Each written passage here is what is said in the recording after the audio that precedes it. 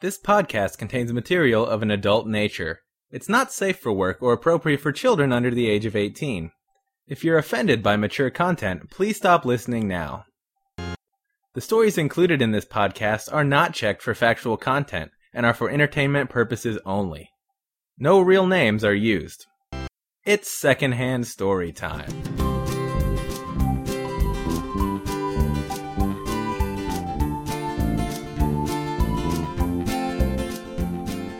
Hi, I'm Will, and you're listening to Secondhand Storytime, the show where we tell stories we heard from someone else. Right now, you're listening to episode number 22, and I'm happy to have on this show my brother, Logan. He tells a story about a poor girl who started dog sitting, and things just went from bad to worse. Please enjoy. Alright, so today on the show, I'm happy to have my brother, Logan. He's joining us. Say hello, Logan. Hello. Hi, and I guess you have a story today that is secondhand? Yeah, it is. I heard it from a person who it didn't happen to, so it's actually third hand. Okay. Well, whenever you're ready, go ahead and get started. Okay, well, this takes place in New York City sometime within the last couple of years, and like I said, I got the story from an individual who got the story from the person it happened to. I don't know any names, so this is a college student. Let's say she's 21 years old. Let's call her Amy for the sake of not knowing her name. Okay. So anyway, Amy is let's say an art student at Columbia. I do know she's a student at Columbia, and it seems like it was art, something along those lines. And Okay.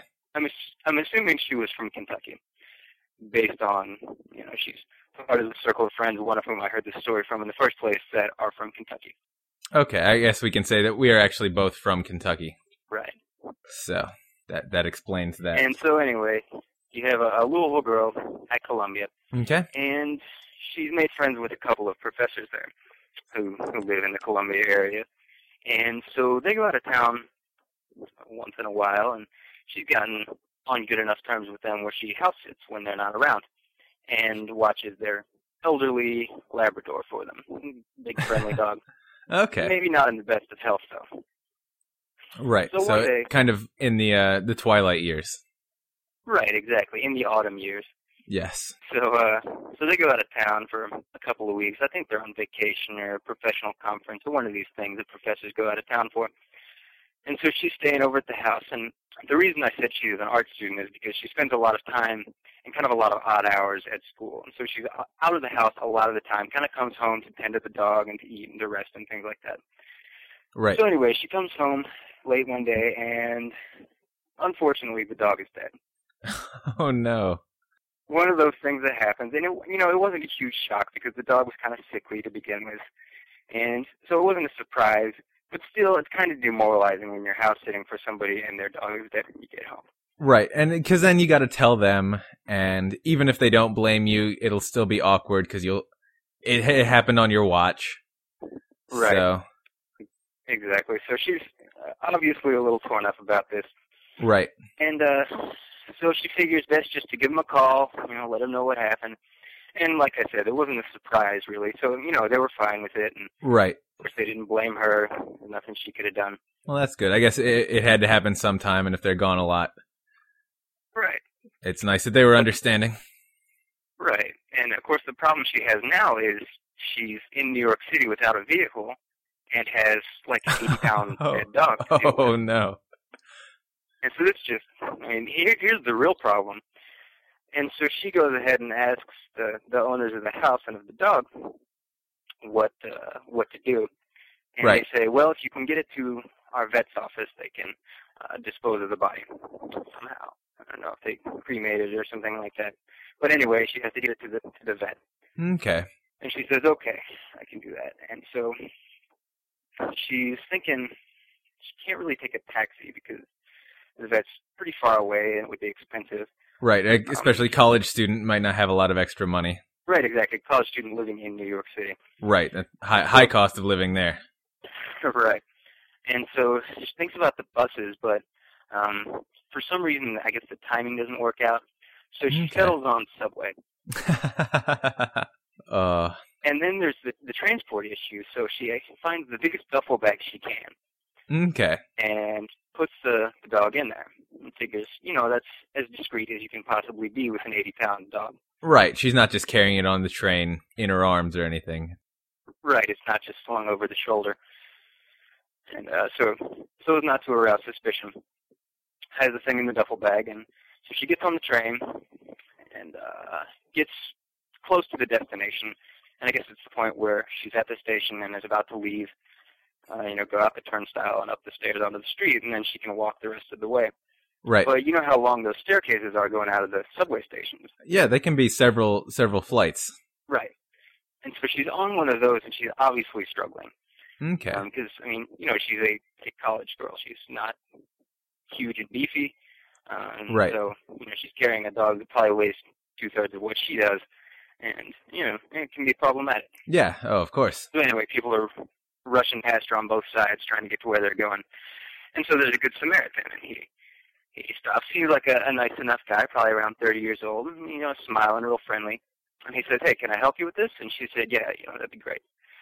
And so he takes the duffel bag, and they hike up to the top of the stairs, and she says, "Well, thanks, I really appreciate it." And he says, "Well, so what's in this bag anyway?"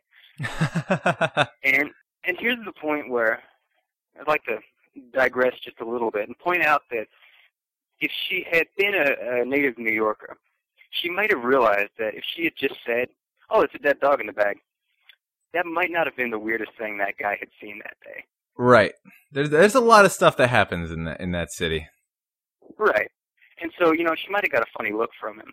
But, think of if you did this in the little town in Kentucky where we grew up, you take the same situation. If somebody said, "So what's in that bag?" and you said, "Oh, it's a dead dog in the bag," that would make the rounds fairly quickly in the community. Yeah, people would definitely know. Right, this wouldn't be a good thing. But in New York, there's, like 8 million people that live on the island.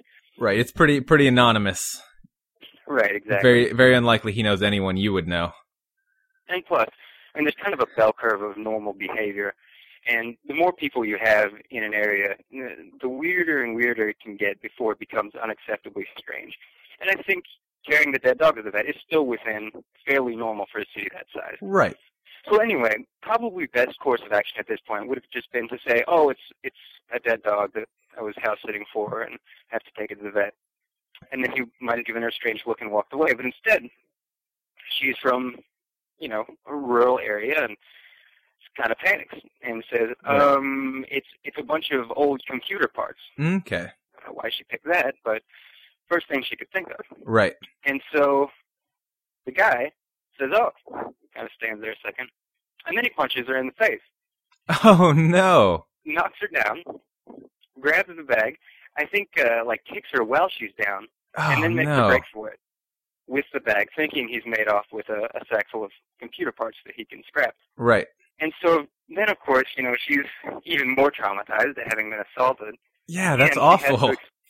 Yeah, it's terrible. But then she has to explain, of course, to the owners that not only did the dog die on her watch, but she was mugged for the dog's remains getting off the subway. And that's pretty much as far as it went. I gather that later on they could kind of all have a good laugh about thinking what the mugger thought when he actually opened up his treasure when he made it back to his hideout. Yeah, I bet he was really surprised. Yeah. So maybe he'll think twice about that.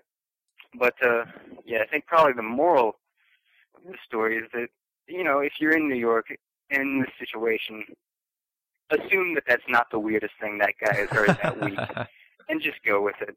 That's probably a good assumption. Yeah. But no, that's about it. Excellent story. Sorry for the dog and all, and for the girl, because nobody wants to get punched in the face and knocked down and have their stuff stolen, but it does make quite a good story. Right, and there's probably some justice in it because, the guy had to then deal with this dead dog. So it's better than if she was actually carrying something valuable and got mugged for it, I think. Yeah, I think so. And it was on its way to disposal anyway. Right. I guess either cremated at a vet or thrown in a dumpster by this guy once he figured out what was going on. Yep. Same ends. Anyway, thanks for sharing that. That was an excellent story. Oh, not a problem. I'll be sure and spread it around. All right, sounds good. Listener feedback now. This week, Chris logged onto the blog to leave a comment about last week's story. He says, "The stunt guy reminded me of Grindhouse. Some people really are made of more badass stuff than the rest of us." And that does it for episode number 22 of Secondhand Storytime. Big thanks to Logan for coming on and sharing that story. If you'd like to be like Chris and leave a comment on the blog, you can head on over to secondhandstorytime.com. While you're there, you can subscribe to the show, either through RSS or through iTunes, or find links to our Musician Gummery, our newly formed Facebook group, or our license, which is the Creative Commons Attribution Non-Commercial 3.0 Unported License. If you want to get in touch with me directly, write to Will at secondhandstorytime.com. Feel free to contact me if you have a story that you think might be good for the show. Thanks for listening, and we'll have another one next Thursday.